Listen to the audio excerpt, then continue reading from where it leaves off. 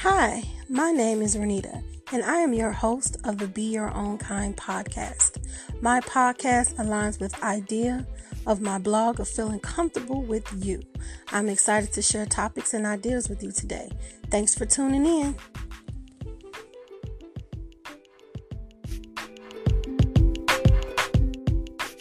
If you are new to the Be Your Own Kind brand, welcome. If you like what you hear and see, please subscribe to the Be Your Own Kind YouTube channel. And if you're listening to the podcast, please follow me.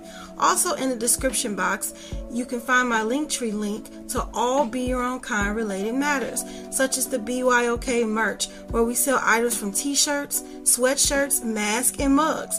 Also, you will find our website and the links to my social media pages. Also, we are always looking to collaborate with others, such as business owners, vloggers, bloggers, or just if you simply want to share your story. Last but not least, if you are looking to promote your business, Be Your Own Kind will gladly promote you. If you are interested in details, please email me at info@beyourownkind.com. Thank you for tuning in and for supporting the Be Your Own Kind platform. Hey lovelies, the Christmas season is approaching and we are now tasked with last minute shopping or creating new traditions in these untraditional circumstances. While most of us are all cozied at home, today we will go on a refreshing journey with our guest, music artist and podcaster Alexia Plummer. Alexia takes flight with eclectic curiosity as her pilot and Fernweh, which is a German phrase meaning longing for distant places, as her co-pilot. She is the host of AMPS Connected podcast, which connects the world through artists and presents one life story an episode. Before we start our journey, I want to wish everyone and their families a Merry Christmas. Now let's take flight. Do you find yourself overwhelmed with small business tasks? Well, Be Your Own Kind Freelancing is here to take the weight off. We specialize in assisting businesses with various administrative duties, HR consulting, online marketing, and editing services for podcasters and YouTubers. If you have a need we haven't mentioned, contact us to see if we can help. For more information, email us at info@beyourownkind.com. Leave the tedious tasks with us and take your time back. This is technology, man. Exactly. I'm learning a lot about it though, so. And you're doing it well. Thank you. I appreciate it. I was amazed by even the little questionnaire, the type form. And I'm like, oh my God, she is so ahead of me. I do not know what I'm doing at all, but it makes your life so much easier, I'm sure. Well, yeah, because the picture, all the information I need is in one place, and I noticed it was like beforehand, it was just all over the place. Mm-hmm. So to be honest, I copied off another podcaster. I was a guest, and they sent me this form, and I'm like, oh, this is so organized. So yes. I created one for myself because I'm like, this is awesome. Yeah. So yeah, I normally adapt what I see from other podcasters. Well, I'm definitely stealing that from you. Well, connectors. Yes, you are hearing another podcaster's voice. On this episode, we are mashing up again with another podcast / blog / video / so much. You have heard the voice of Renita Quarles. I hope I'm pronouncing that correctly. So how about I let you introduce yourself? Okay, hi. My name is Renita Quarles, and I am the creator of the Be Your Own Kind platform. My platform is essentially about loving yourself. There's never an inopportune time to be you. With that platform, I do have a podcast, I have a blog, and I just started a YouTube channel. So that's all of it. Y'all, she's doing all of it. And you know who I am. I am the host, the plug, Alexia Marche Plummer, host plug of AMPS Connected podcast. Connectors, you know what to do. Sit back, relax, do what you do, whatever you do while listening to a podcast. Okay, I know. Renita, this is going to be so amazing. I am so excited to finally connect with you because we have been talking for a couple months now about doing this. Right. And we're here. Yes. I'm so happy about it. I'm like, you know what? I'm just gonna ask her, could she, could we collaborate? Because I watch I follow you on Instagram. I heard one of your episodes. I'm actually on SoundCloud now, so I can keep up with your episodes now, and I just love it. I like your perspective. Yeah. You know, I can't say that about a lot of people, but I like your perspective, and I like what you stand for. And you're all about being you, and embracing life to the fullest. So I love that. Yeah. And I really appreciate your brand, Be Your Own Kind, because it's exactly what I strive to do and be every single day.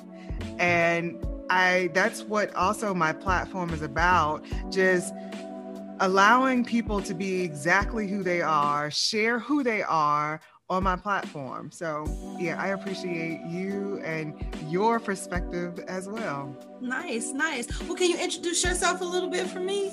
Yeah, my name is Alexia Plummer. I am the host of AMS Connected podcast. I'm also the visionary, the creator, the curator of AMS Connected, which is a brand that allows artists from all over the world to do exactly what I said, share who they are, share their journey, their life story on becoming the artist they are today. And what my website, amsconnected.com, my brand, what I'm doing is just building a hub for artists all over the world. You can find artists from all over the world right on my website. So that's just, I'm a singer. I'm also I'm speaking that into existence. I'm about to be an esquire. I am a lawyer. I'm taking the Indiana bar in February. So nice. Yeah, very soon I will be able to say I am an attorney, not just a lawyer. So nice. That's dope. What part of law will you be practicing? So right now I negotiate contracts, research contracts, and I negotiate with universities here in the States and also universities and companies all over the world. Mm-hmm. And I love what I do. But this year made me know that I have to start living my life for my people. So I don't know if I really want to practice law, but I do want to be able to avail myself to people who need my help. After George Floyd's murder, people here in Lafayette were asking for an attorney because they were protesting and they, were locked up for disturbing the peace for whatever infraction, right? Mm-hmm. And what happened, they weren't trusting attorneys here. And they're like, well, where are the Black attorneys? They aren't here.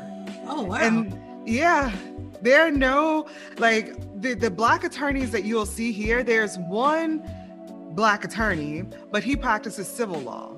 So you won't see him in the courtroom defending someone who's about to be put in prison, right? Right. So I'm like, that hurt my feelings a lot because I've been here off and on since 2014.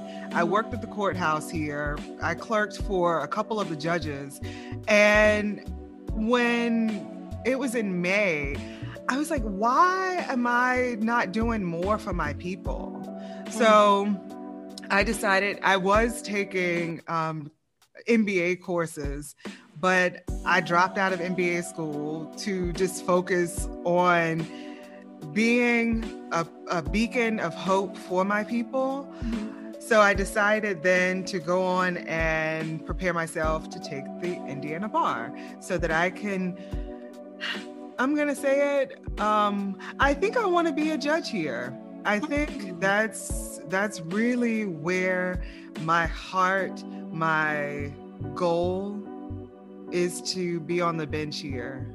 So. I'll vote for you. Hey. And you know what? I'm glad you said that because just a week ago, I ran into one of the candidates. We just had our election, and a new court opened, and one of the attorneys, she was running for that new court. She didn't win. He was a magistrate, and I'm not sure if he became a judge on another bench or whatever, in another court, but she lost, and I was telling her that this is what I really would like to do, become a judge here in Lafayette. And she was saying, well, what about practicing law? How many years have you practiced? And you need to get some type of experience to be able to be a judge. And then my response was, well, it's a political position, that it's about being elected. Right. And though I understand practicing and being in the courtroom and acting as an attorney does give you experience, I feel like I'm almost giving my speech as my debate speech as to why you should vote for me. But it's real. Like, I don't think that I have to practice at this point in my life. I have had experience in the courtroom. I have seen the courtroom. I know what it takes to be a good attorney, but I also was a clerk for several judges. So I know how judges think. I know what it takes to be a good judge. And I think looking at all that has happened, even just here in Lafayette since May, I think I would be a great candidate to be a judge, because I know I interact with the people. I know what the people want, and I think I'm fair enough and also partial enough to see what is real, what is needed here, and not just follow precedent per se. Like, a lot of times judges, and I will never ever forget one of the judges I worked for, Judge Daniel. He basically changed this boy's life. He was a football player at Purdue, and he had gotten in a fight with his roommate over, I'm gonna say, a PS5. I don't even know what gaming station, but PS5 is in everybody's mind right now, right? And so he got in a fight over this gaming system, and he hit his roommate, knocked his jaw, and the state charged him with battery. Okay, well, the charge that he got was a felony charge, which meant that he would have to go to prison. So came before the judge, and the prosecutor again wanted to send him to prison. Well, he was kicked out of Purdue. He went to another school, and the school said, if you are able to come to our school, get this as a misdemeanor so that you can come to school and not be in prison, we will give you a scholarship. Nice. So, right.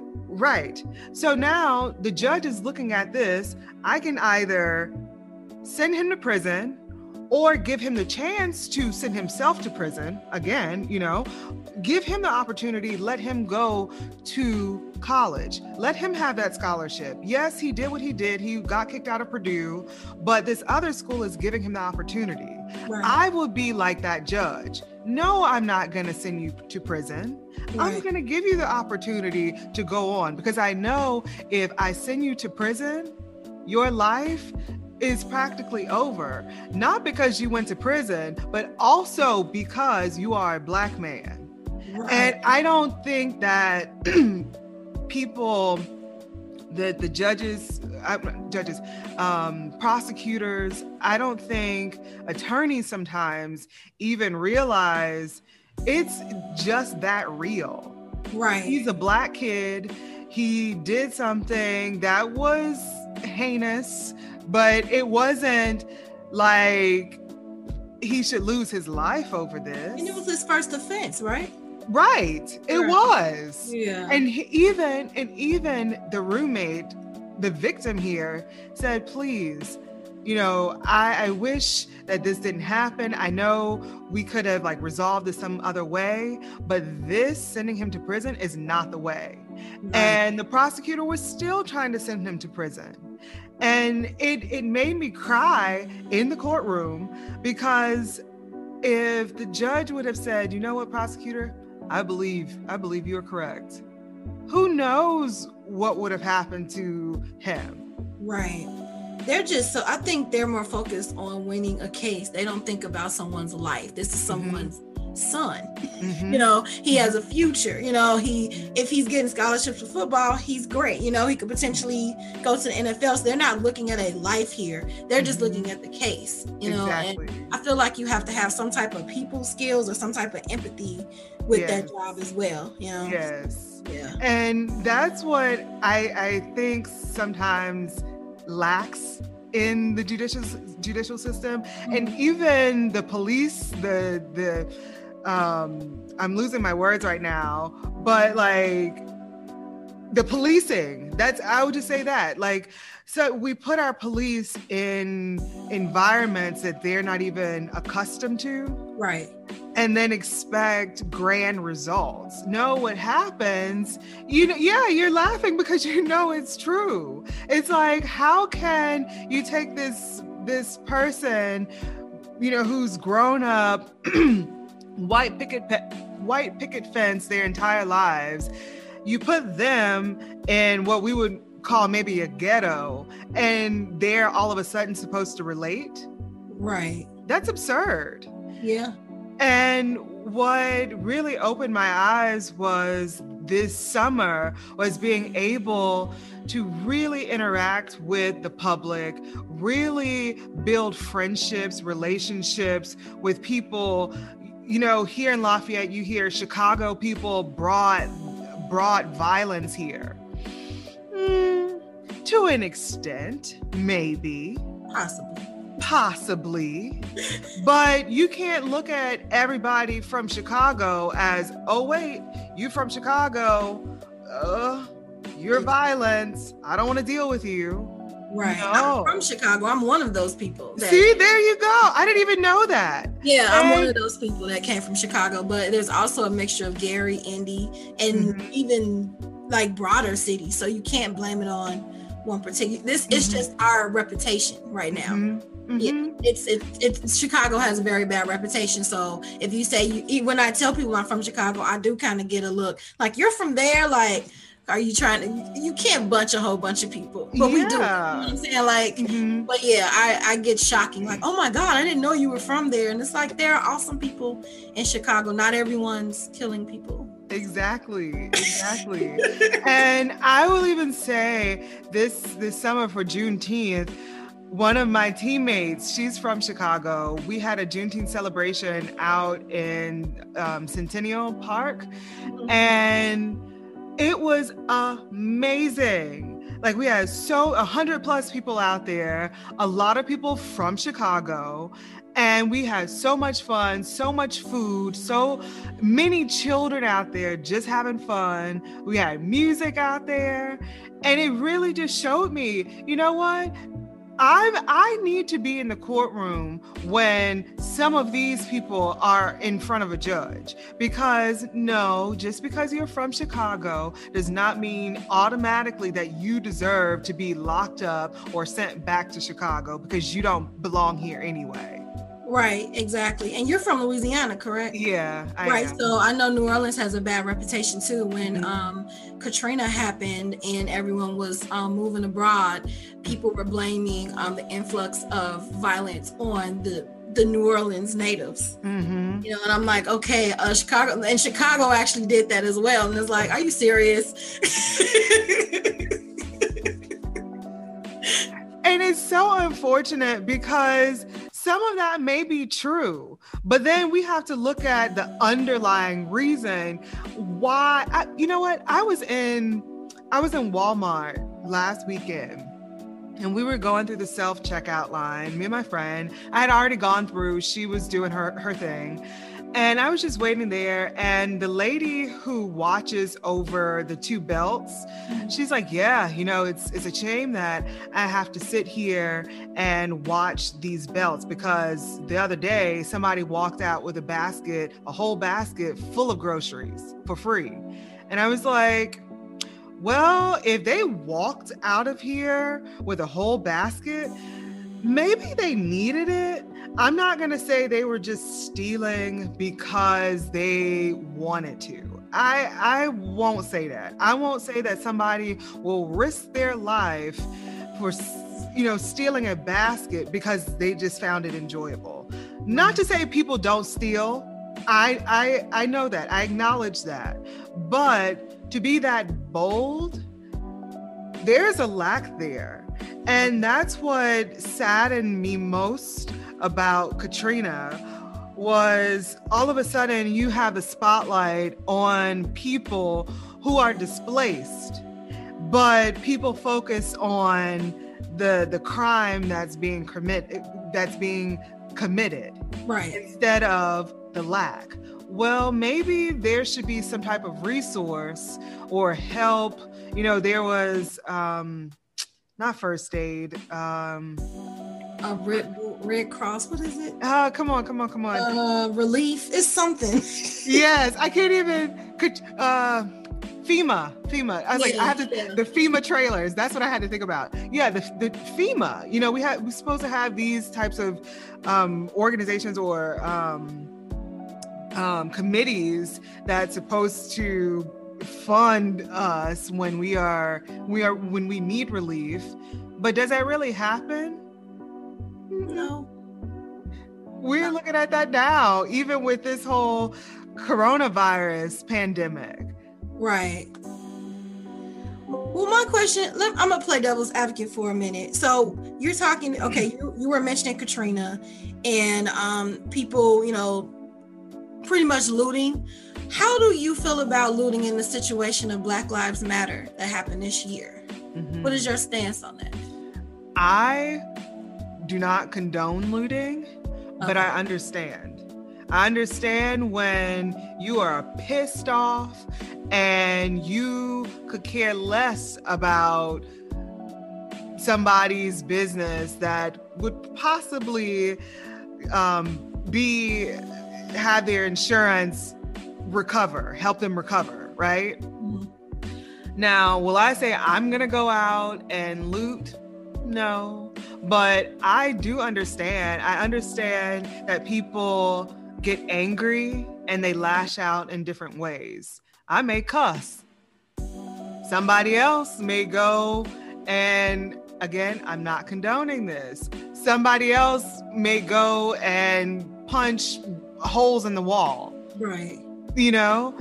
Okay, now you have to go pay for that, So I'm not going to say here that I'm not going to bash anybody, but what I wish was, I wish it didn't harm the businesses, honestly, because it broke my heart when I saw this Black guy. I think the video was from years ago, but he was crying out in the streets. He's like, why my business? I'm hurting as well. Why mine? I built this. I've been here with you, but you came to my place.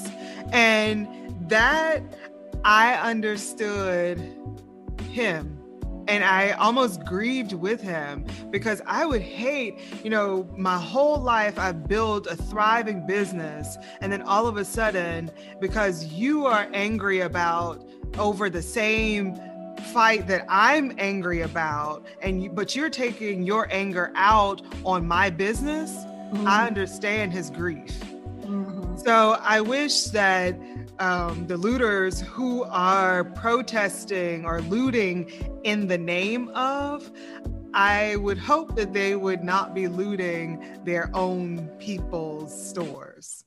That's what I'm gonna. In a lot of cases, that was the case. Mm-hmm. But I also feel even if it wasn't a Black, I don't know, I was indifferent. A lot of people didn't agree with me, but I'm just like, what did those businesses have to? Well, Gucci, not Gucci. What was the store? Macy's deserved it, and I'm like, did they?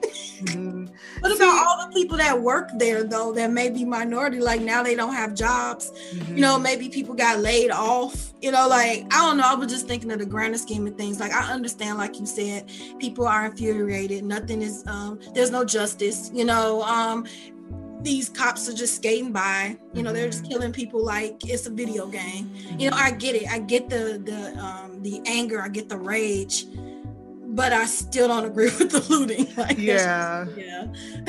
And I was talking to a couple business owners around here, and it made me have a moral debate in my own head when one of a good friend, she had the biker boys, you know, guarding her building. And so while I'm protesting, I'm like, oh wow. So how do I look at you? Do I look at you as a biker girl? You know, because when I was just sitting at one of the restaurants, I don't know if you're familiar with the Fresh Air Eats that they were having. Oh, so they on Main Street, some of the restaurants, they had people outside, like on the street instead of just like on their patios. So obviously if people are out on the streets, it's supposed to be pedestrian only, right? Right. Well, I'm familiar with that. Yeah. So it was when Joe Biden and Kamala Harris were announced as president, vice president. I was sitting outside one of the restaurants and the biker boys come rolling through. And I'm like, obviously, this is a protest against what everybody is celebrating right now.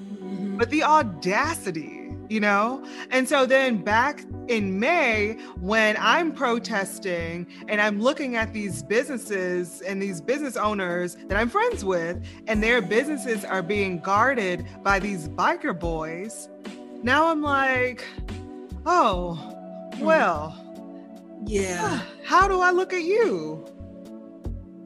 Because on one hand, they could just be protecting their business. On the other, they're not supportive of this movement. You know? And they've always shown me love. And that's why I'm not going to even say the names of the businesses. Right. But they've always shown me love. But I always think in my head, when we're at that time where if you have to step up and save me, would you? I don't know. I'm from the South, so, you know, I've had these conversations, and even like my mom, and I obviously my mom would choose me, right? My mom is Black, but my mom, to an untrained eye, my mom is lighter skinned. She has blue eyes one day, green eyes the next. Her hair is straighter, softer, curlier. And so, again, to an untrained eye, you wouldn't think of her as a Black woman, right? Right. And so my brother, he was the mischievous one, but I love him because he always kept you on your toes. He asked my mom one day, "Ma, when you were younger, did you beat up on Black people?" And my mom's like, "What?" And she's like, "Where did you get that from?" He's like, "Well, Ma, you know, white people don't like Black people." And so she's like, "Well, no, I'm Black. I just have a lighter skin tone." And then I started thinking, wow, that was a question. And mind you, he was like really young, like maybe 5, 6 years old. And then it made me think, well, I wonder, and it didn't make me wonder, but it just made me think, like, if the KKK were to come to our house and they saw my mom, she would make us hide, and could she save us because of how she appeared, you know? Yeah. Yeah. What's saddening is that a 5-year-old sees that, you know, and can see, you know, the destruction and the division. Like, that's what saddens me the most, you know, like, yeah. I'm speechless on that. And I did read that you protested on Facebook. Like, that story was pretty big. You led 50 people. Oh no. So like, what was so miraculous about this whole summer, and what did his daughter, George Floyd's daughter, say? That his death rocked the world, right? Right. Like the whole world felt it. And I just was, quote unquote, in South Africa, and they have a similar word to our N word. It's a K word. Okay. And she was saying at 5 years old, she was called the K word. And I'm like, wow, the same person. She messaged me. It was that weekend after George Floyd's murder. Mm-hmm. And she asked me about how I was doing. And I was like, I was shocked. I was overwhelmed with emotion because in South Africa, they have a lot of race issues as well. Mm-hmm. And so when she texted me, I was just like, wow, you took the time to reach out to me just to see how I was doing. And all I could reply was, thank you. Thank you for standing with me and my people here, joining in the fight. Because she said that she was signing every petition she could come across and, you know, standing in solidarity with the protests happening here. I say that to say, I did not lead, I did not call any protest. I joined all of the protests here.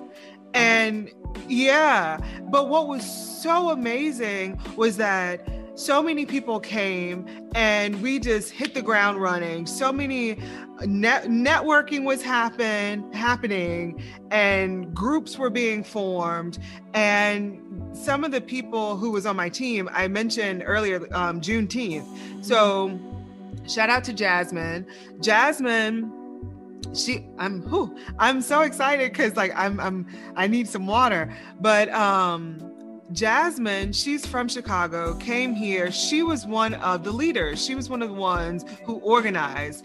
And we got together. It was Jasmine, Fred, TK, and two others from an organization, YWTF, here, Vanessa, Ulissa, Rachel. So these people, we all found each other at one of the protests. Okay. And we just, it was fate. We were supposed to be together. We're already talking about Juneteenth for next year, you know? And yeah. Okay, yes. I want to come next year. yes. Because again, I was so proud of what we were able to do. We got that together in like a week. And it was, again, like 100 plus people out there. The news came out. And what was the best moment, the best takeaway for me was when this older lady, I'll say she's in her 60s, she said she had never celebrated Juneteenth. She had never heard of Juneteenth until recently. And I'm like, wow. Since a kid, I don't know if it's like a Southern thing, but since a kid, I had always celebrated Juneteenth. Really? Yes. I'm a Midwestern. I didn't hear about Juneteenth until my 20s. And I still get to celebrate. Like I was excited this year about it, but I didn't know anything about a celebration here in Lafayette. Mm-hmm. I was at home. Yeah. I hadn't heard about it till my 20s. Well, no, definitely be on the lookout. June 19th, 2021. I don't know where exactly, but the food's going to be on point because Jasmine is definitely on point with the food. So that's going to happen. And even my band, I'm in the Velocity District here in Lafayette. We performed, Ebony and the Ruckus performed. We had a DJ out there, DJ Don. He was out there on the ones and twos. It was a lot of fun. So definitely be on the lookout. Yeah, I do. Yeah, I want to go. I want to come. My sister I have a middle sister who was raised in South Carolina. Long story short, we met about maybe 10, 11 years ago. And it's a lot of stuff she tells me, like such as this. And I'm just like, how did all of this go over my head? And I'm like, is it regional or is it just wasn't it just wasn't a subject growing up. Like I knew the basics, like whatever school taught us, but I didn't know some of the things that I felt that I should have known. So she's been educating me. She's like, you need to read this book, and George Floyd is what actually prompted, this, because I'm listening to people talk online, and I'm I'm resonating with it, but some of that stuff is like flying over my head, and I'm like, wait a minute. Wait. So I have a totally different perspective by researching and learning more of my history, but I never actually took the time to read it and know what was going on, so I do implore anyone, African American, Latino, whatever, freshen up on your heritage, read, study, learn your history in its entirety, Definitely. That's how you build pride, about who you are, so yeah. Exactly. Yeah. I love that I can look back and appreciate those moments where, I was a kid, didn't really know that, it was not a national holiday, but I would say living in the South, it must have been different living in the Midwest or in the North, right? Like we had slavery for real in the South. So when it was time for us, that's what Juneteenth was about. It took time for people up here to say, to get on their horses or, walk, do what Harriet Tubman, by the way, that movie was amazing. Yes. It took time for people to go down June 19th.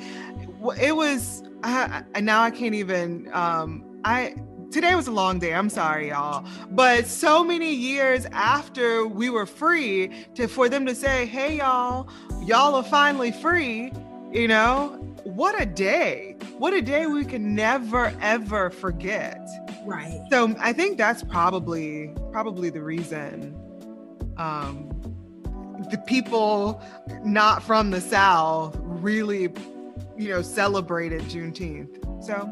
Right, because I wasn't alone. Not too many people will admit it, but I wasn't alone in just learning about it. You know what I'm saying? So, everyone, I saw all the celebrations online. I'm like, this is awesome. And then when July 4th came, it was kind of quiet. And I'm like, I think that's how it's supposed to be. Yeah. And I think it's unfair because I've seen even under the comments about the Juneteenth celebration we had this year, people were like, well, why all of a sudden they want to have these celebrations? And it's like, well, we've been having them. Right. We're just now spreading, or people are now receptive even of these types of celebrations and want to celebrate. So why not? Why wouldn't we not have a celebration when my Black people want to celebrate their heritage? They want to celebrate being Black, being who we are, eating our food, enjoying our music, being with our people. Why not? Right. Exactly. And that's what my sister said. She was like, I'd rather everyone catch on now than never. Exactly. Why wait? Right. We waited all this time. Right. Why not? Yeah. So I'm definitely excited about next year's celebration. Me too. You mentioned on one of your platforms that your love for travel, and I know that you love to travel. What do you call it? A wanderlust? Yes. So to speak. Yes. So what was your favorite traveling experience? Oh, so I'll say, I say that my brand, even my life, is led by Fernweh. I don't even know if I'm pronouncing that correctly, but that's just a spirit of being homesick, but homesick for nowhere in particular. Yeah, so I love traveling. I would say you said the best experience? Yeah, your favorite traveling experience? I would say my favorite traveling experience was when I moved to South Korea. I was going to say South Africa. I have South Africa on the brain. When I moved to South Korea, that was probably the best and my most favorite traveling experience. Yeah. Yep. Because I gave that to myself, and it allowed my brain to open up to so much more, like a different way of life even. I remember when I went, oh my God, I cried like every day the first 3 months because I moved there. I neglected to say that. I moved there after undergrad to teach.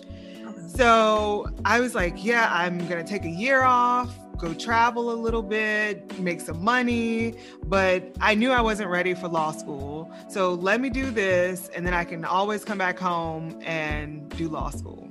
So yeah, I moved to South Korea. I was in the mountains in a super, super small town called Doge, or Dogecho.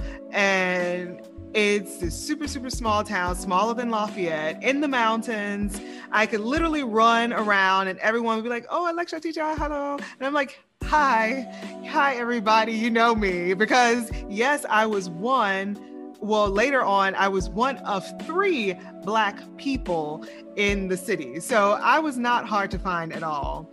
But I cried every day for the first 3 months until I had a dream where I got on the plane and went back home to Louisiana.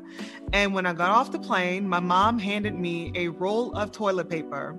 And she's like, all right, here you go.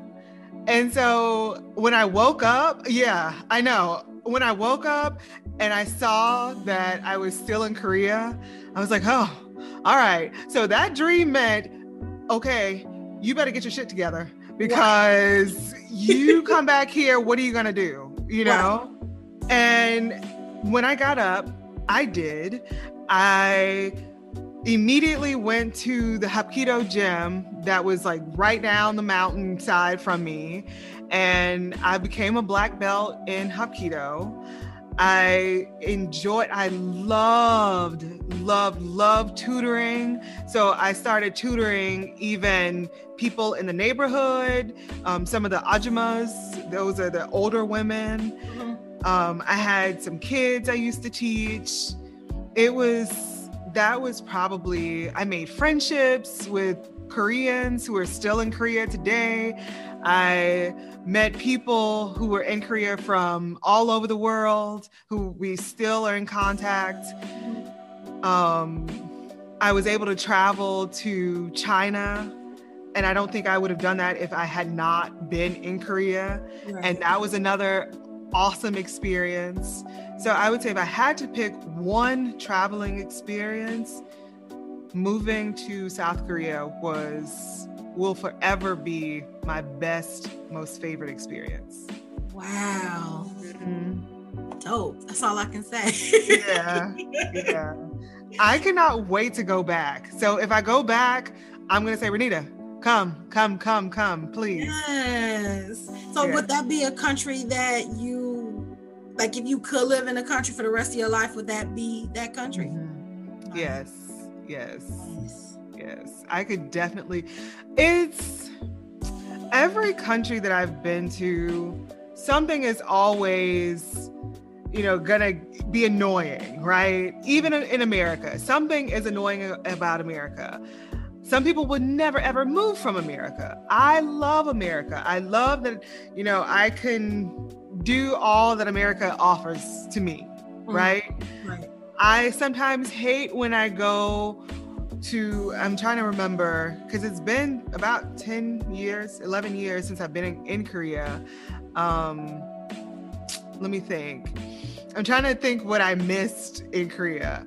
But it's just, I'll even say the food, right? So, I'll say the food. So in Korea, they have pizza, but it's not the same type of pizza that I can get from Papa John's Pizza Hut here in America, because their Pizza Hut or Papa John's, because there is Pizza Hut there, but they'll serve like corn on the pizza with potato in the crust instead of cheese. It's like, I don't know about that. but okay. That's not what I was going for today. But all right, I'm trying to imagine it. It just feels like disrespect. Oh yeah, because you're from Chicago, where y'all are known for y'all's pizza. We're really serious about pizza in Chicago. So right.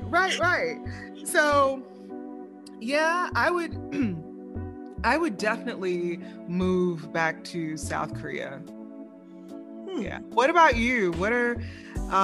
What's one of your favorite or most exciting traveling experiences? I didn't have a knack for traveling until COVID. Oh, really? Now that's odd. Because I'm looking at, you have time, right? So I'm looking at all these different places online on YouTube, and I'm like COVID made me realize I'm not living.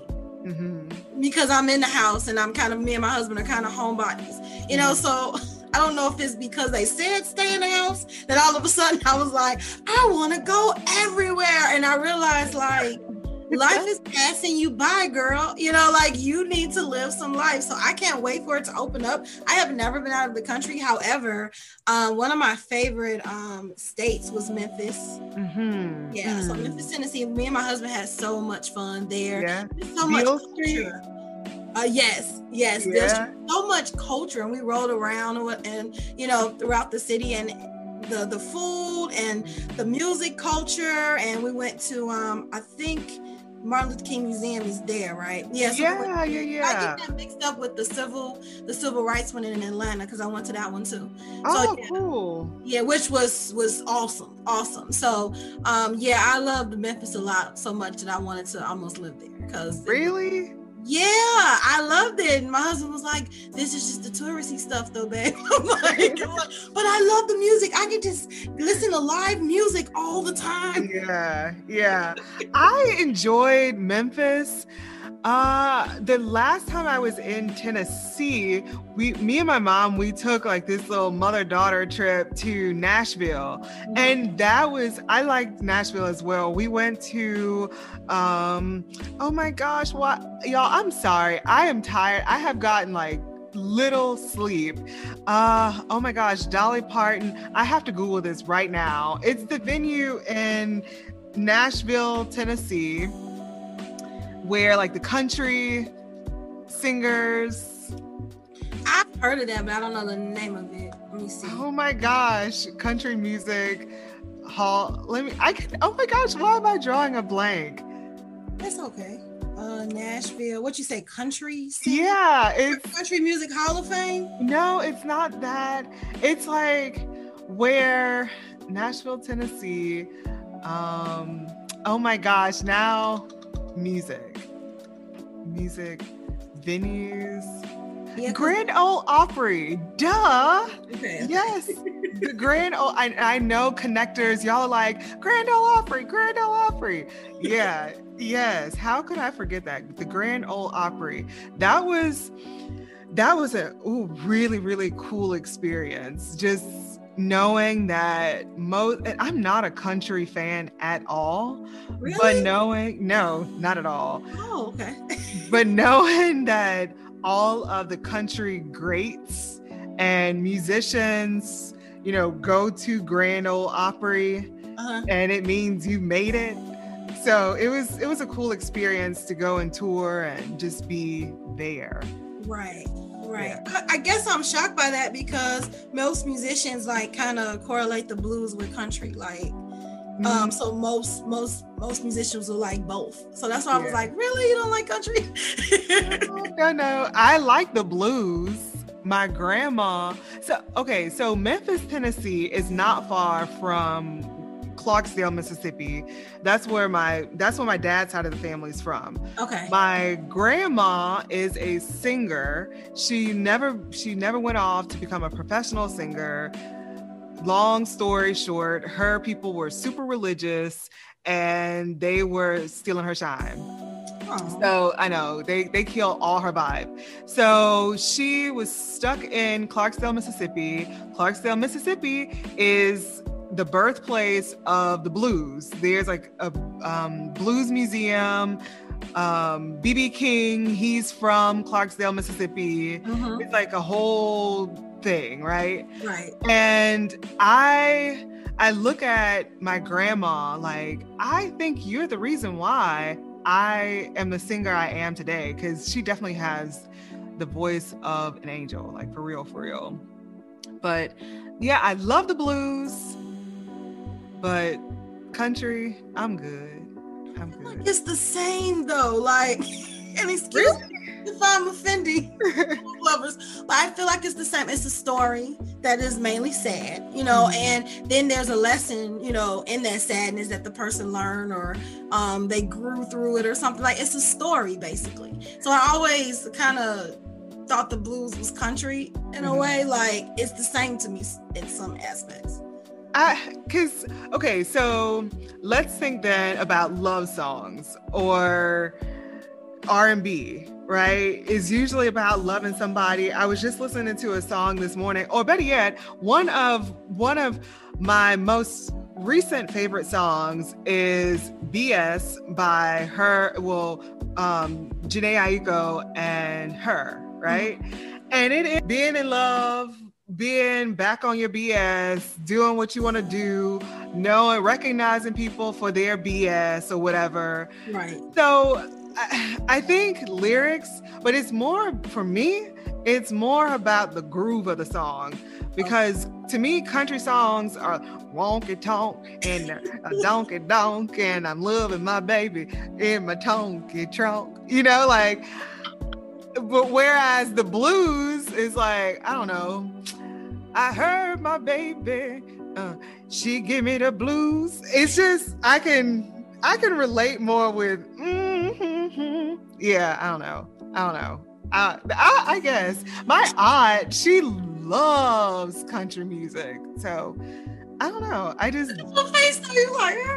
yeah, I don't know. It just don't sit right with my soul. I mean, unless we're talking, I'm gonna take my horse down an old town road. Yeah, now, I can get behind that kind of country music, but the average. Tim McGraw, Brad Paisley, Carrie Underwood. Yeah, clearly I like country music. So my bad for offending you. No. It's people. It's not the actual genre. It's just certain people that sing country music that I like. Like, I'm not like a country song head. I don't know anymore. I thought I liked pop, but then I liked R&B. I went through that phase. Then I liked hip hop, and now with music, I have no idea. Yeah. Yeah. I love all types of music, really. So I won't say that I hate country music. It's definitely not my top 5. I could appreciate a good country song, but my go-to, especially when I'm singing, is a good R&B. Give me a good ballad. Give me a Anita Baker meets Whitney Houston meets Sade. That's my whole vibe right there. And might I add, I am not surprised you said that. First time I listened to you sing, I think it was like a karaoke at a mutual friend's birthday party. And they were saying you were about to, like, the Sade song started. And I was like, people don't mess with Sade. Like, that's exactly what I said. I'm like, who messing with Sade? So I look up and you start singing, and I'm like jaw drop. I'm like, oh my God. She sounds amazing, because people don't mess with Sade songs and the Baker songs. You know what I'm saying? Like, you got up there and you killed it. And I was like, I had to apologize. I'm like, I judged her. I'm like, who trying to sing Sade? No worries. Say, what you doing judging me? I've been to karaoke and people have tried to, do certain artists, Whitney Houston and that. And it's just like, and then they get up and it's like, like, I know this is for fun, but like they have a nice voice, but their voice just it's not doing the song justice. That's all I'm saying. And that's why, I love karaoke. I think I picked that up living in Korea. Koreans love karaoke. They even have I don't know if you're familiar, but there's a karaoke bar here. But in Korea, that's like a real thing. Like everywhere there are karaoke bars, noraebangs. And I think that's where I really could appreciate karaoke. But I hate it because people be like, nah, I'm not singing after you. Or no, you in the room, I'm not singing. And I'm like, y'all, this is supposed to be for fun. So let me go up here and try to sing a song that I really don't know so we can all be comfortable. But it's gonna sound good no matter what you say. I stick to 80 songs because they're not really singing. Like for instance, Janet Jackson, "Miss You Much." She's not singing that song. She's like, "Shy," and then you just keep going. She's like talking. So you're safe with 80 songs because most of them couldn't sing anyway. So it's kind of like it. I'm hearing once quarantine is over, we should have like a podcast mashup karaoke party. Oh yeah. I think that would be fun. And I think we have a lot of friends here who love karaoke. So yeah, but all of y'all can sing. I mean, 60 to 80. Look, here's my philosophy on singing. Like for real. So connectors, even my connectors, my followers, your people, listen. Everyone can sing. Here's the thing though, everyone has a different technique.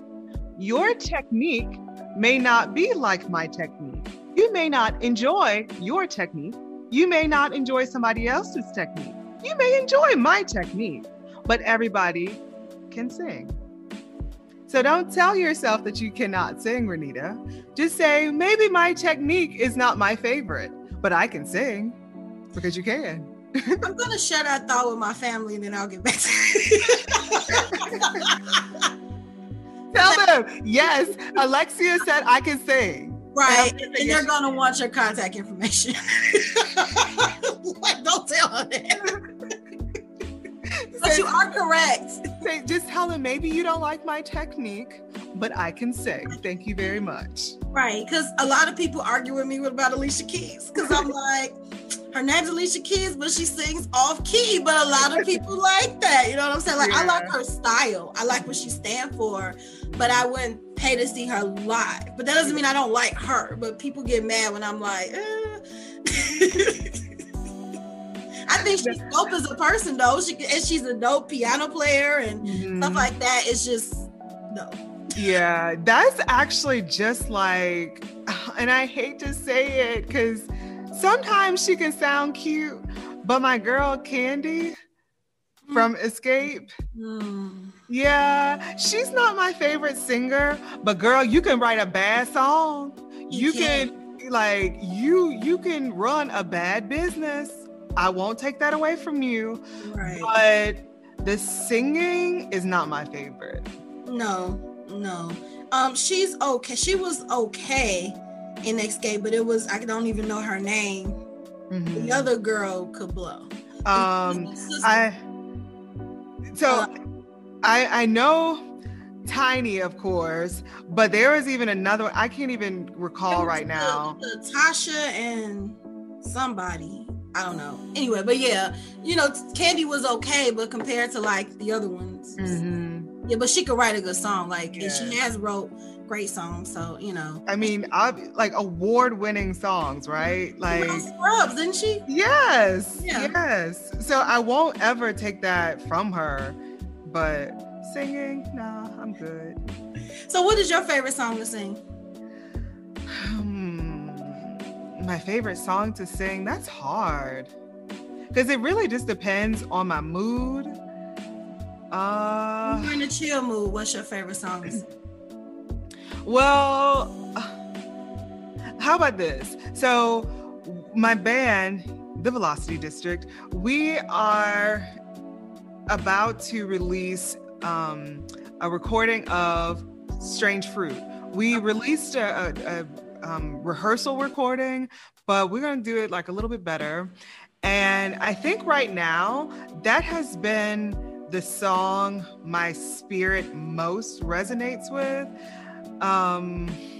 It's just about what's going on today. And unfortunately, Billie Holiday, she was the first to sing it, decades ago. And the same thing is happening now, right? She sings about black bodies swinging she says, black bodies swinging in the southern breeze. Sorry, I am not prepared to sing. But it's like, yes, there are bodies being found in trees, but here people are being shot down, right? Or people aren't able to even thrive, live their best life. So that's probably a song. My band is also preparing a Whitney song, Shoop Shoop. So that's been a fun song. Yeah, fun. I know. That's been a fun song to even practice. But really, give me an Anita Baker. Yeah, just a good. You're good with Sade. I'm trying to tell you. I actually heard your version of Strange Fruit on YouTube. Oh, it was beautiful. There's a strange fruit, blood on the leaves, and blood at the root. Black bodies swinging in the southern breeze, strange fruit hanging from the poplar tree. It was beautiful. The one on, this is a little known fact, the one on YouTube, I mean, was it the one just by myself? Mm-hmm. Okay, so I know, because there's so many versions out there, because there's that one that you're talking about, and I actually recorded that one in Dubai. I was in my hotel room, and I was like, yo, this song still hits today. Mm-hmm. And so I was living in a hotel in Dubai, and that song just made me record it. And so that's the version that you hear on YouTube. It was beautiful. You can hear the emotion in your voice as you're singing. Yeah. So if you could open the show for any artist, who would it be? Oh my gosh. So of course, I am Whitney Houston's biggest fan. So if she were still here, I would be so honored to open for her. If we were talking about people still on this earth, I have been obsessed with Tank and the Bangers. I don't know if you've heard, they are a band from New Orleans. They are amazing. Okay. I said bangers, the bangers, not bangers, bangers. So I would definitely open for them. Or if I wanted to be a little more, I don't know, if I had like a once in this lifetime opportunity, I would say Anita Baker. I know she's already retired, but I wish that they would have another tribute to her while she's still here. Mm-hmm. I would love to sing for her. So she would enjoy it too. Aw. She's so serious too about her music. She don't play. I saw her a performance on YouTube, and I'm like, man, I wish I'd have got tickets to that. Yeah. Yeah, for sure. Amazing. So has the pandemic affected your music career at all? Performing and so of course we did have a bunch of gigs canceled. Right. But we were fortunate. We still had like 7 gigs still.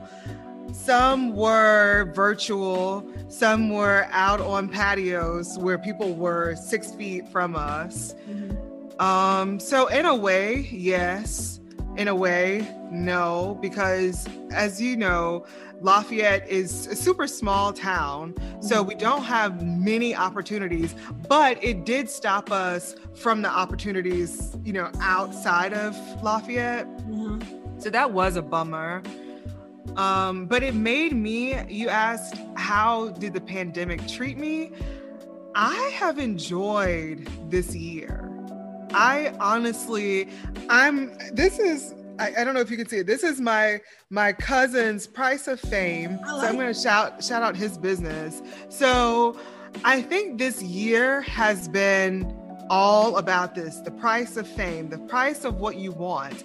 And maybe I won't be famous, but everything that I want this year made me focus on it. It made me sit down.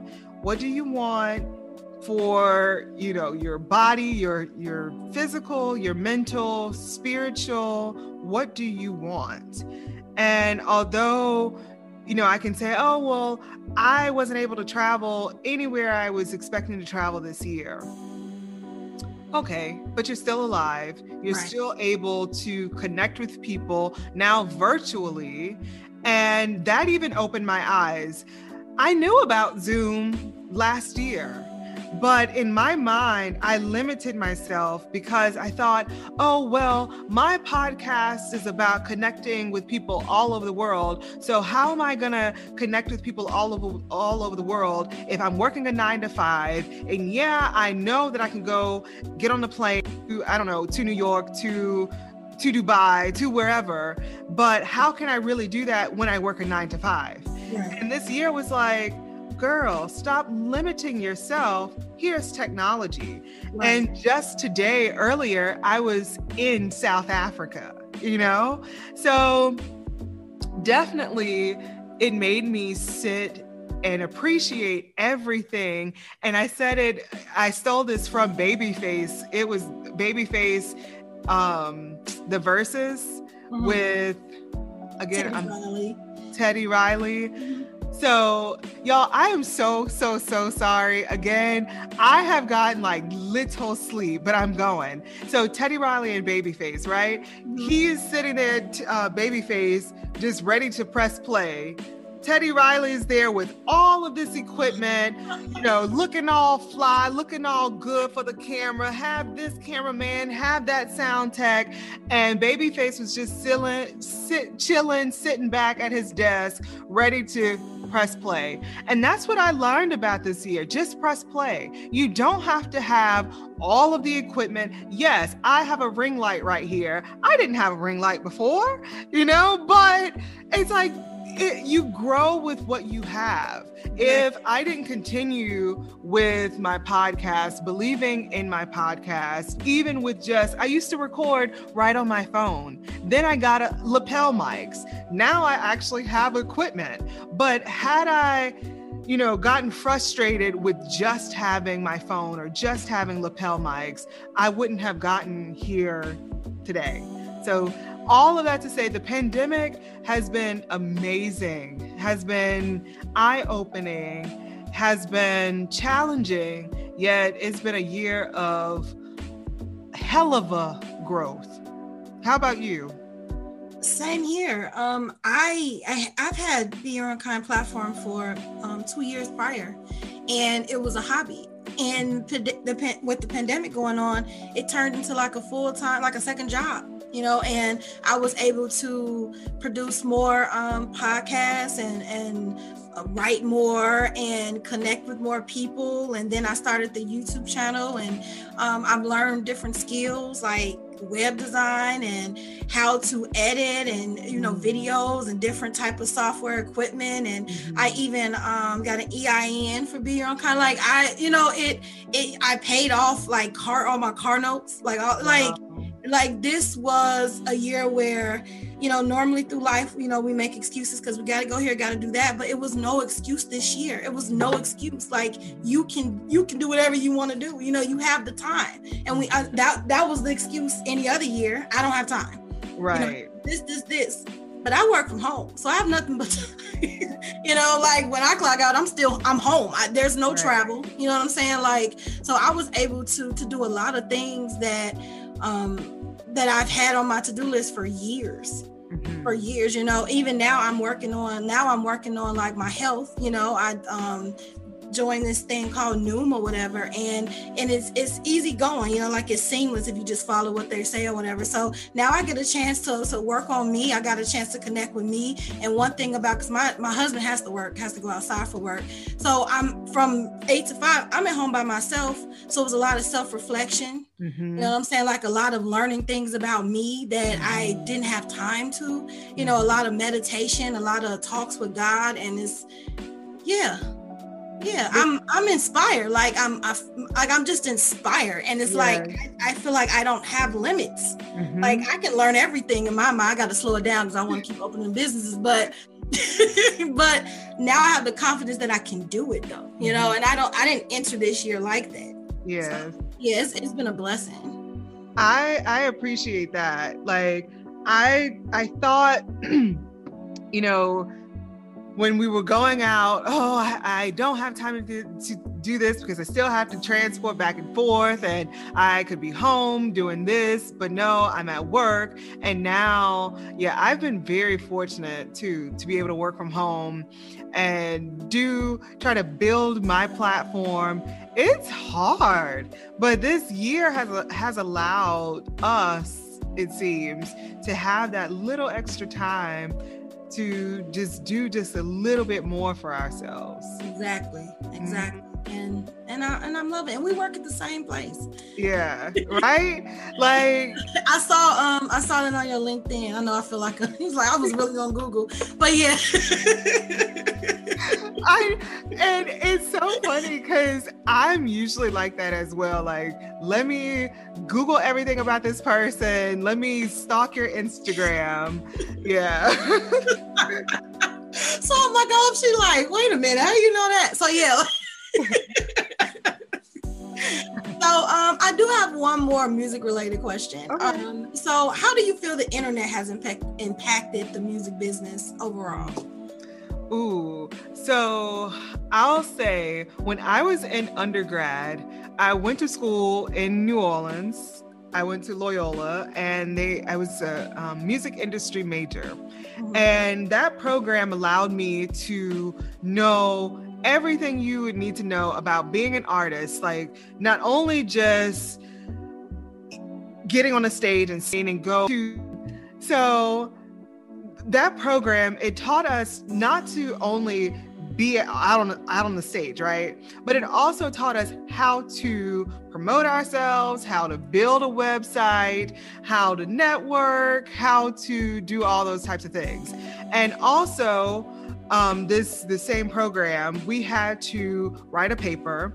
One of my papers was on Napster and all of those downloading, streaming, sharing platforms.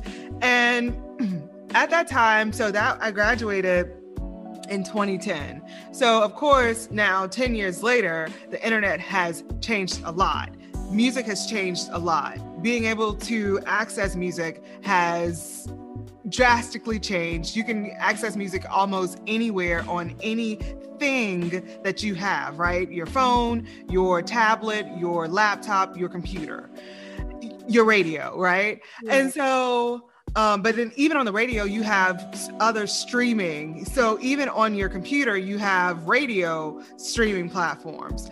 And so my paper was about really being able to pay the artist for what they are worth. So you ask about the internet and music, and I think of it as it's amazing for artists. Sometimes as artists, we don't want to give away things for free. But the internet allows us to put out content for free so that our consumers, our audience, they can get. And then we move into like platforms like Apple Music or Tidal or Spotify. And I remember the argument was, well, they aren't really paying the artists what they're worth. Well, to an extent, that's why we have Tidal now, right? Right.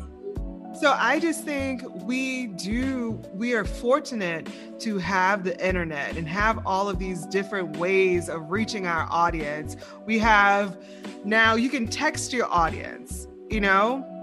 So I think the internet just allowed for music to grow. It allowed even somebody like me to connect with artists from on the other side of the world. What's her name? Oh my gosh. Christina Apple. I think that's her name.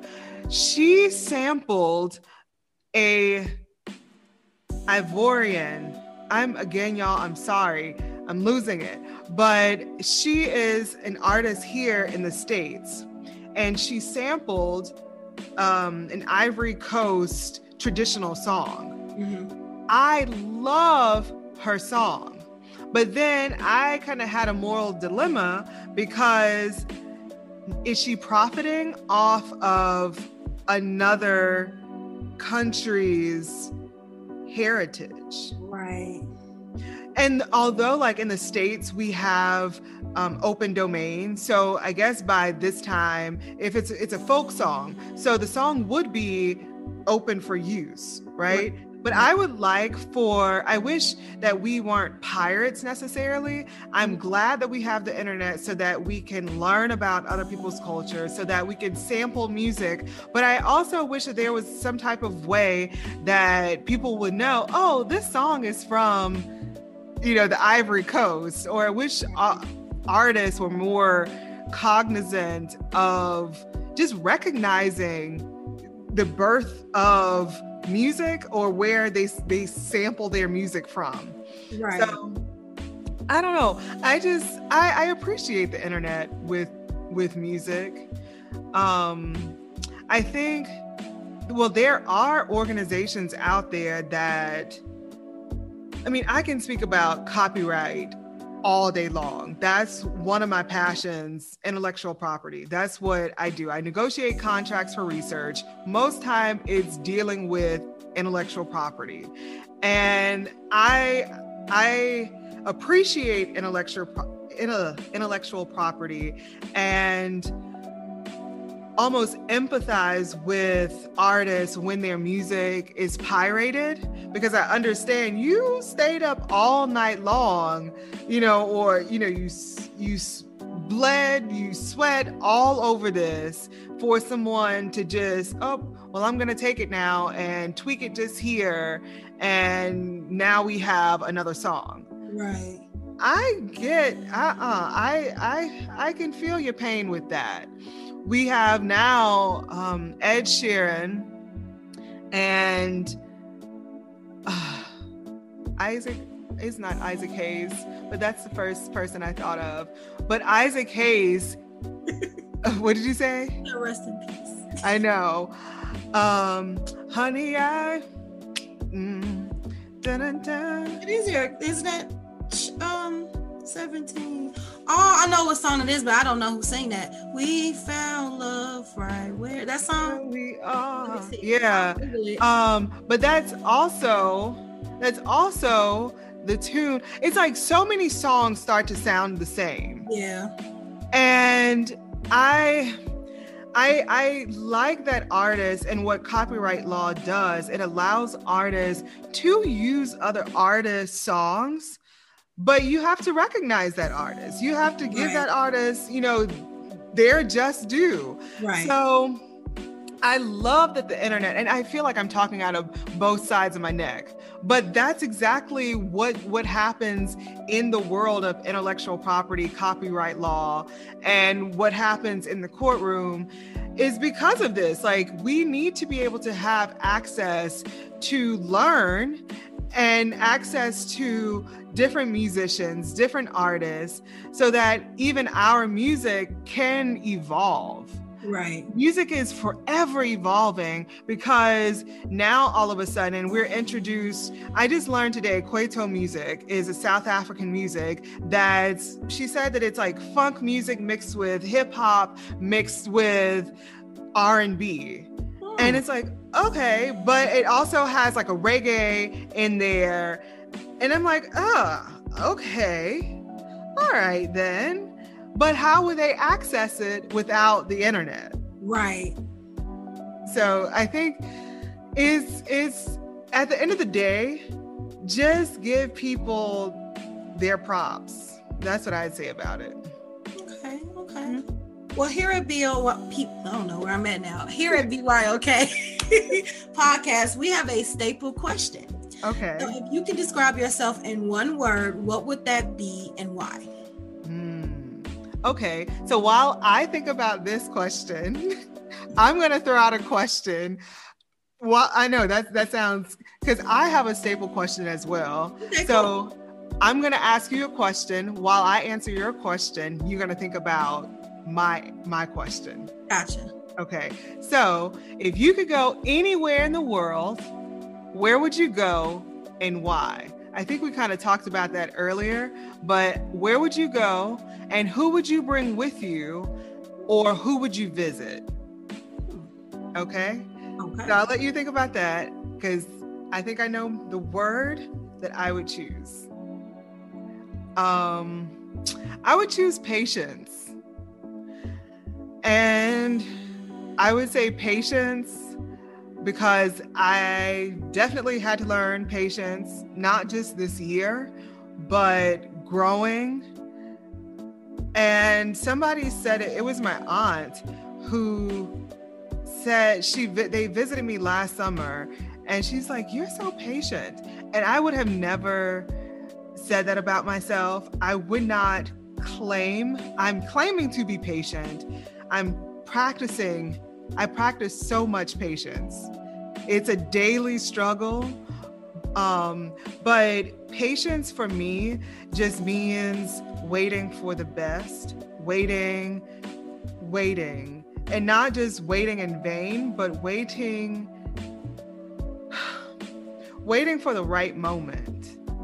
Like, we hear divine timing, and sometimes we want something so badly. Sometimes we want to put out a project right now because it looks so good. I just want people to see it right now, but it's not time. Even connecting with different people, we were supposed to connect weeks ago. Right. I've learned about you since last year, but it's patience. And that's how I'm interpreting it. It's, yes, I want to connect with you, be your own kind.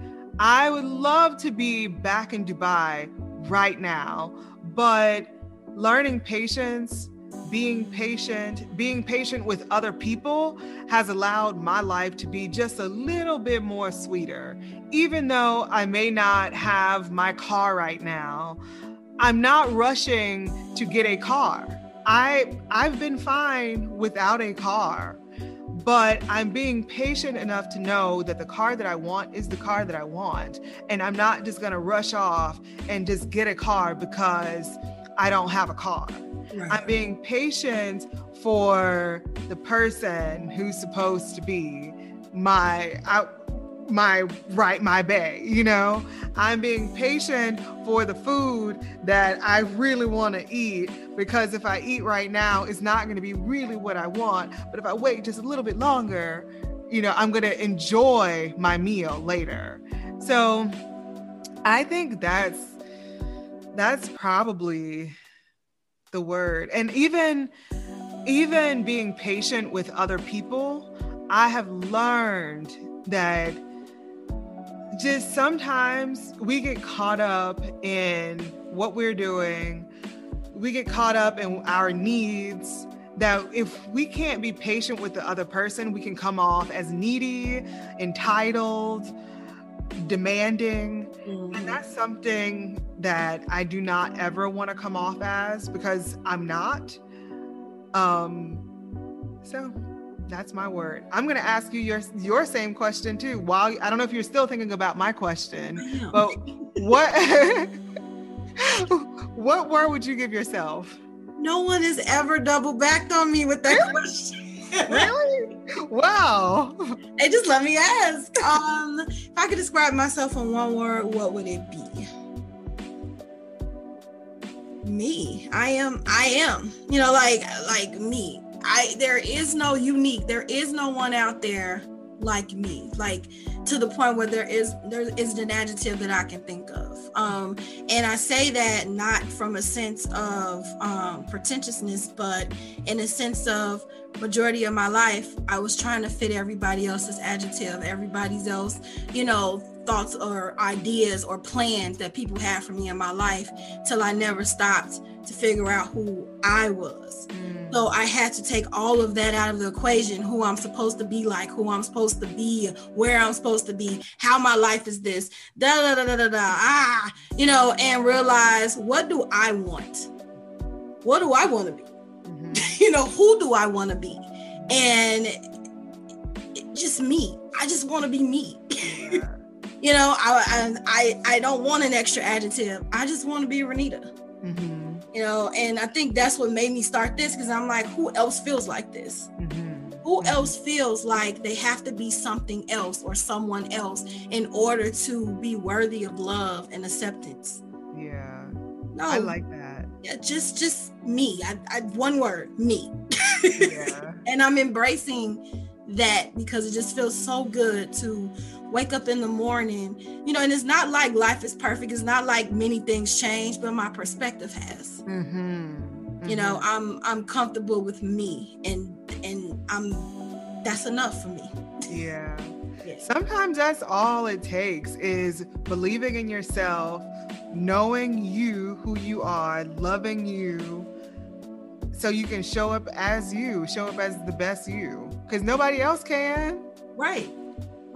Thank you. You tricky. I actually think about, I've asked that question so many times, no one has ever came back and asked. Oh wow. And it was on the spot. I was like, so I've been thinking about your question. I would take my husband with me anywhere I go. And at first I wanted to go to like Europe so bad, like Paris, Italy, all those places. But during like my YouTube traveling, I actually would like to tour Africa. Egypt, Ghana is drop dead gorgeous. And and excuse my ignorance, but I've always like I know it's impoverished. That's how I grew up with it. No one ever communicated to me how beautiful and rich it is, and how it's people my color. They're not just in hay houses, but they have culture there, and everyone's not poor. There's actually wealthy as well, like with anywhere, you know what I'm saying? And it's royalty there that no one speaks of, and the ambiance and the togetherness, and it's like everyone's like, I want to go to Wakanda, but we have a whole continent of Wakanda. You know what I'm saying? Like, it actually exists. It's not a Marvel didn't make that up. Right. You know what I'm saying? Like, it exists. Exactly. And I've been looking at a lot of different places just in Africa alone, and I kind of want to go everywhere.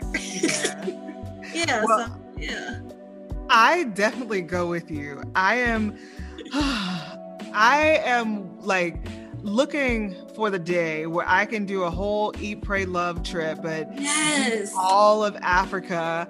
I've visited Nigeria, and like you said, here, I won't even say just in the States, but all over, people will say, oh, Africa is, or no, I'll just limit it to the States because we can be kind of ignorant. So it's like, people are like, oh, well, Africa is nothing but lions and giraffes just walking about. Well, first of all, Africa is a continent. Let's go to a country, okay? Right. And then we go to Nigeria. Oh, Nigeria is nothing but, like you said, huts and people just in poverty all over the place. When in actuality, no, people are living in houses better than yours. I'm just saying, like, and it's really sad that I won't say most, but some Americans have just such narrow-minded minds that they can't think that, hey, maybe coming to America was kind of true. I mean, I love that movie. Right. People just saw it as a concept, but there are Black queens and kings. Yeah. It's like for real. Just like Wakanda. It's for real.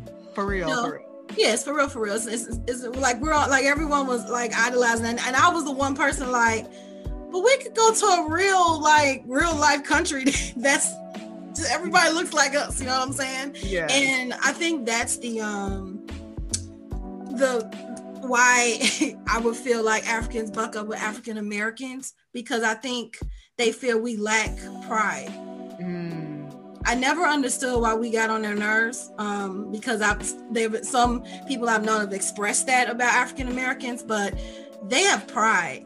They have traditions, you know, they have foundation. And to them, I'm not gonna say we don't, but to them, we're spoiled with no type of pride, no type of direction, no type of foundation. And I've heard that before, and I took offense to it before, but then I'm like, maybe some of us don't, you know what I'm saying? You know, but I feel like we still can coincide and learn from each other.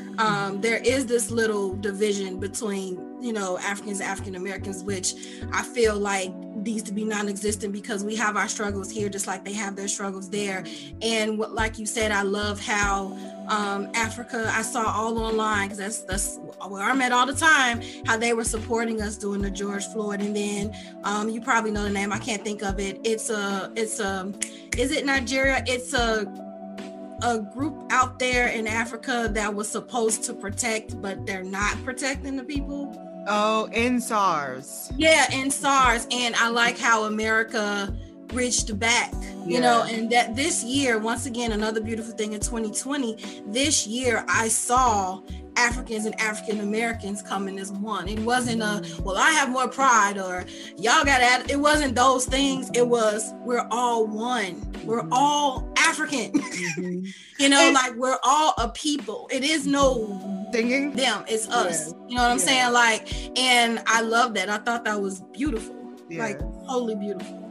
I was just interviewing the singer Lungi Motuang. I'm not pronouncing her last name correctly, but she said it like it was world changing.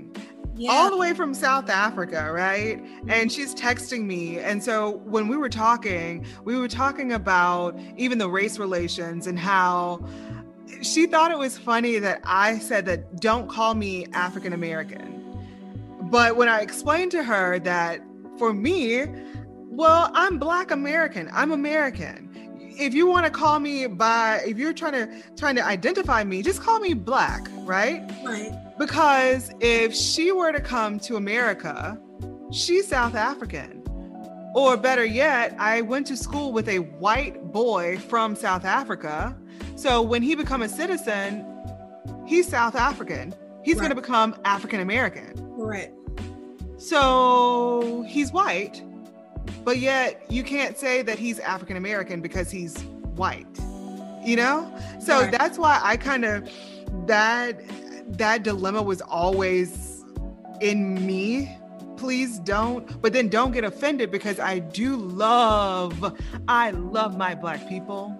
I love us so, so, so much. I would never want to be any other race. I love our heritage. I love that I can go.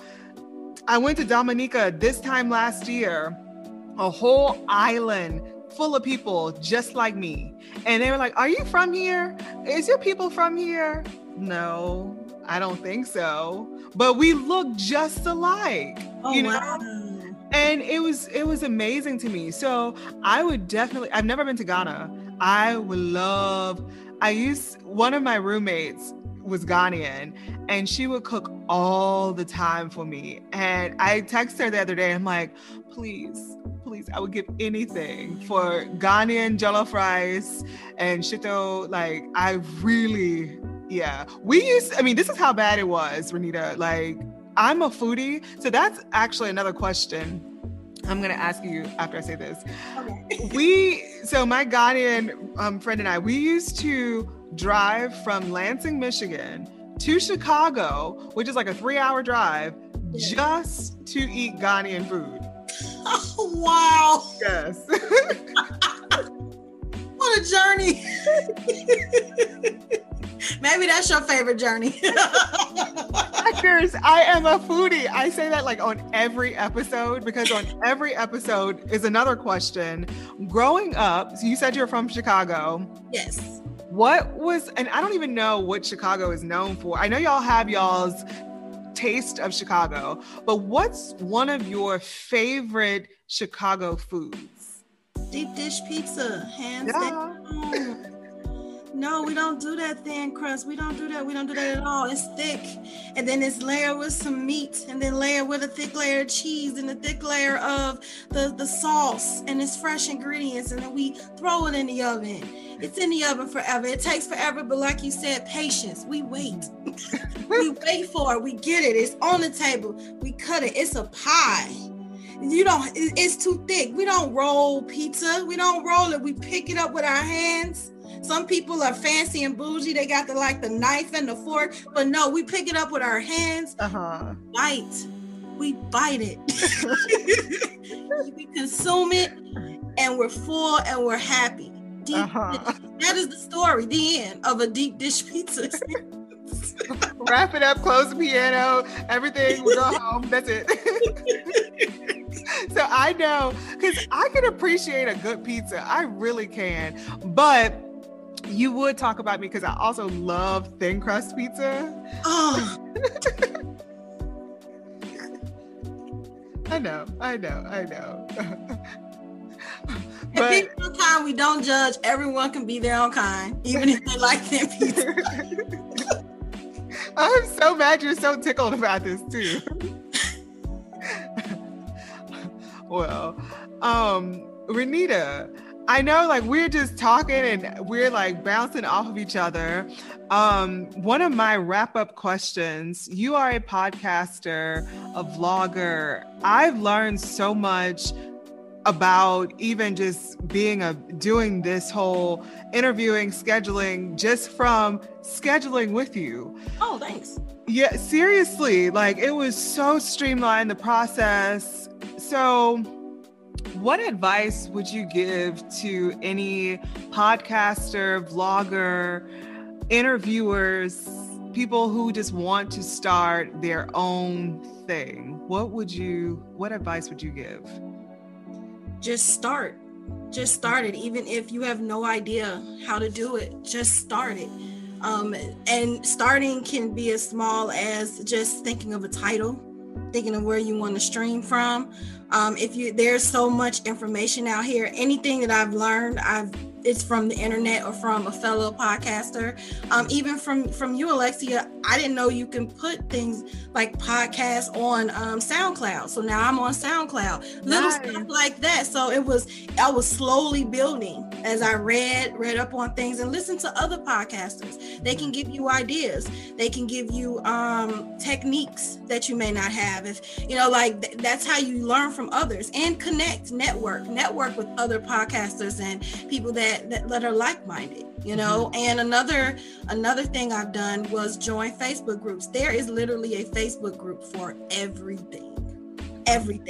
And so you join some of those groups, and they bounce off ideas, and they tell you things. You can even say, hey, this is my cover art for my podcast. What do you think, A or B? And you get a line of people that are super honest, like, hey, you should do this. And then some people will listen to your podcast and critique you.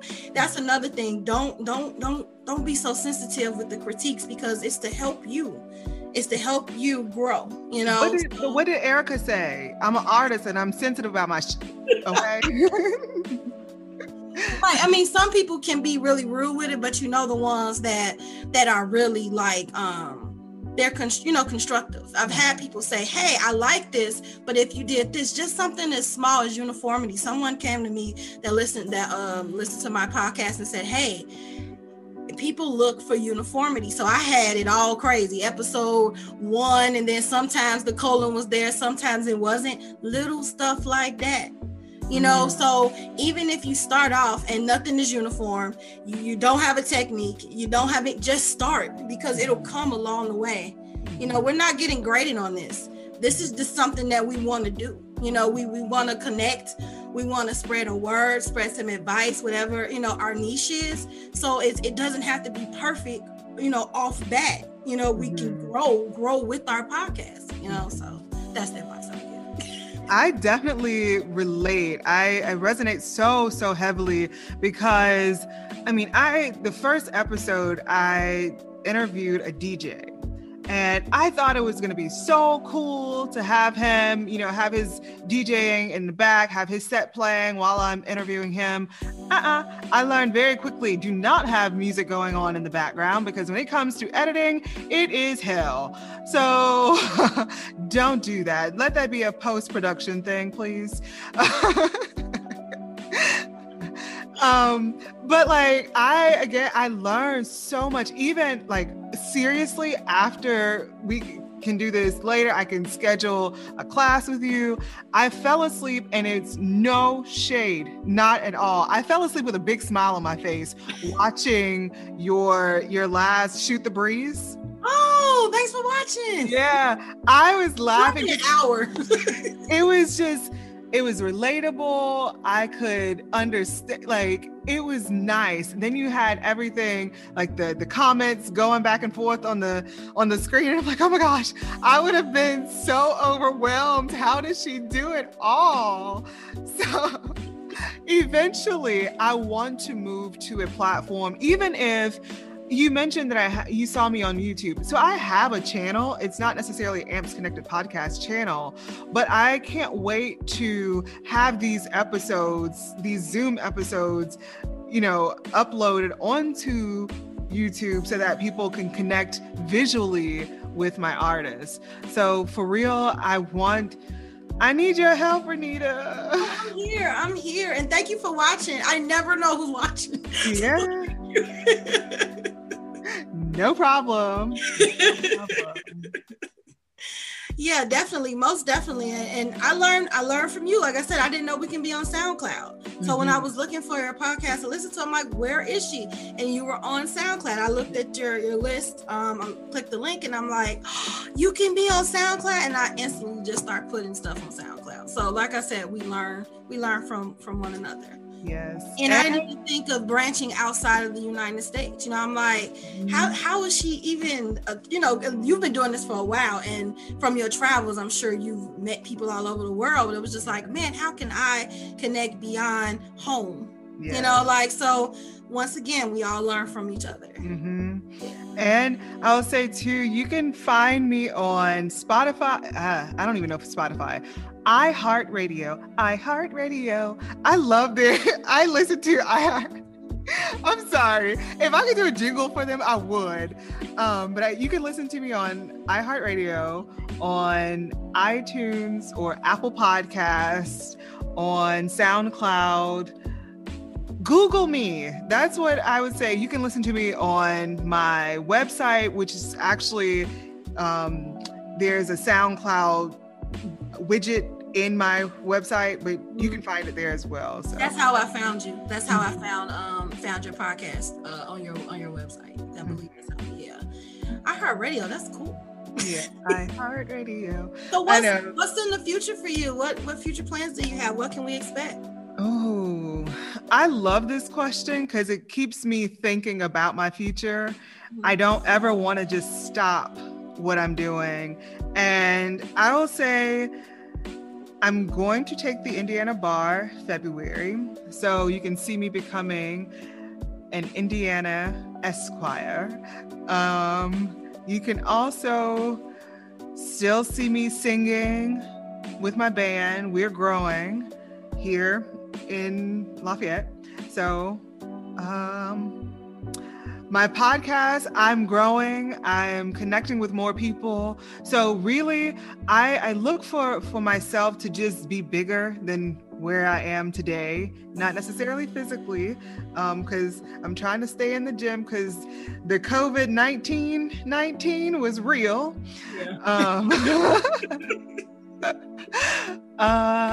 Yeah. I love my job. And so that's why too, I can't really say physically that I would be out of Indiana, but I would hope that by this time next year, we would be a little less restricted, and my podcast would have grown a lot more. That would afford me the opportunity to move more, even globally. I would love that. I can't wait. Actually, it was this year. This is December. So November, last month, I was going to take a whole group of people to Dubai and have a whole trip, but COVID happened. But it was kind of, again, that word patient came up. I don't think I was really ready to host a trip with people that I didn't necessarily know. I had never traveled with them, and then bring them abroad. You know, I had a whole trip schedule planned for them, itinerary, but it wasn't time. So hopefully maybe next year I'm looking again into doing something like that. It won't be in Dubai, but I hope to be put travel agent under my title. Nice. How about you? I too want my podcast and my brand essentially to grow. I want to own a building for to have a co-working space for all businesses, and also the bottom floor would be for events. Nice. So people, what is that called? Rental space for events. So, and also I want to do little grants, like present grants to different small businesses, and for people entering college, and not like those traditional grants, like not for tuition. I'm talking about things people don't think about, like books. When I first went to school, I had the grants and all of this, and I went to the bookstore and they were like $600. You're right. And it's like $600 for books, Right. And so my family and I, we had to scramble because we didn't account for books. So I want like a weird scholarship, like one of them odd scholarships. Here's $1,000 just for your books. You know what I'm saying? Like things that you don't think of, a laptop, things that you need. So it's maybe a trunk party type, scholarship. But yeah, that's what I want to do. I just want to give back as much as I can. So also I started freelancing on the side, so I'm hoping to expand that as well. So, and anything I do is to help expand others. And I'm also thinking about going back to grad school to get my doctorates. Nice. Yeah, in psychology. So Nice. I'm still thinking on it. So, but most likely it'll happen eventually.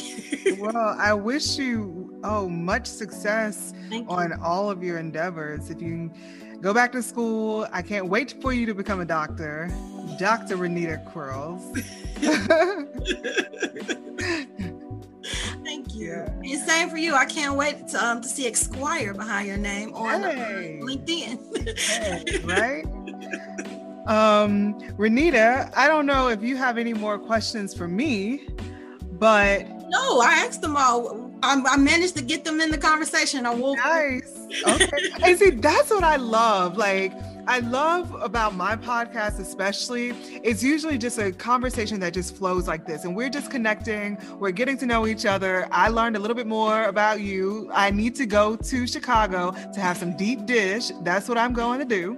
I also know that I'm going to hire you to help me, like, just do some back end stuff. So you did say you're a freelancer. Yes, ma'am. Yep. So I appreciate conversations just like this that just free flow. But I was asking because I want the connectors out there to be able to connect with you after this. You said you're a freelancer. I want them to hire you. So where can connectors connect with you? What are your social medias, emails, all of that good stuff? I'm everywhere. My email is info@beyourownkind.com. My Instagram, none of it is uniform. My Instagram is BE_yourownkind. And Twitter is BeYourOwnKind24. Everyone used to Be Your Own Kind, so it was really hard to get that uniform. So that's where you can find me.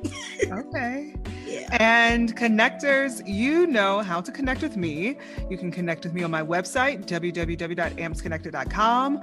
You can email me, info.ampsconnected@gmail.com, or you can find me on Instagram @ampsconnected. Nice. Yeah. So I don't know. This has been amazing. Yes, it has. It's like we're waiting to say more. I'm like, okay, is she gonna sign off or am I gonna sign off? Okay. Well, thank you. But I don't mean to say that, like, to push you off. So thank you so much, Alexia, for being a part of our show today. And until next time, everyone, don't forget to be your own kind and to be kind to yourself.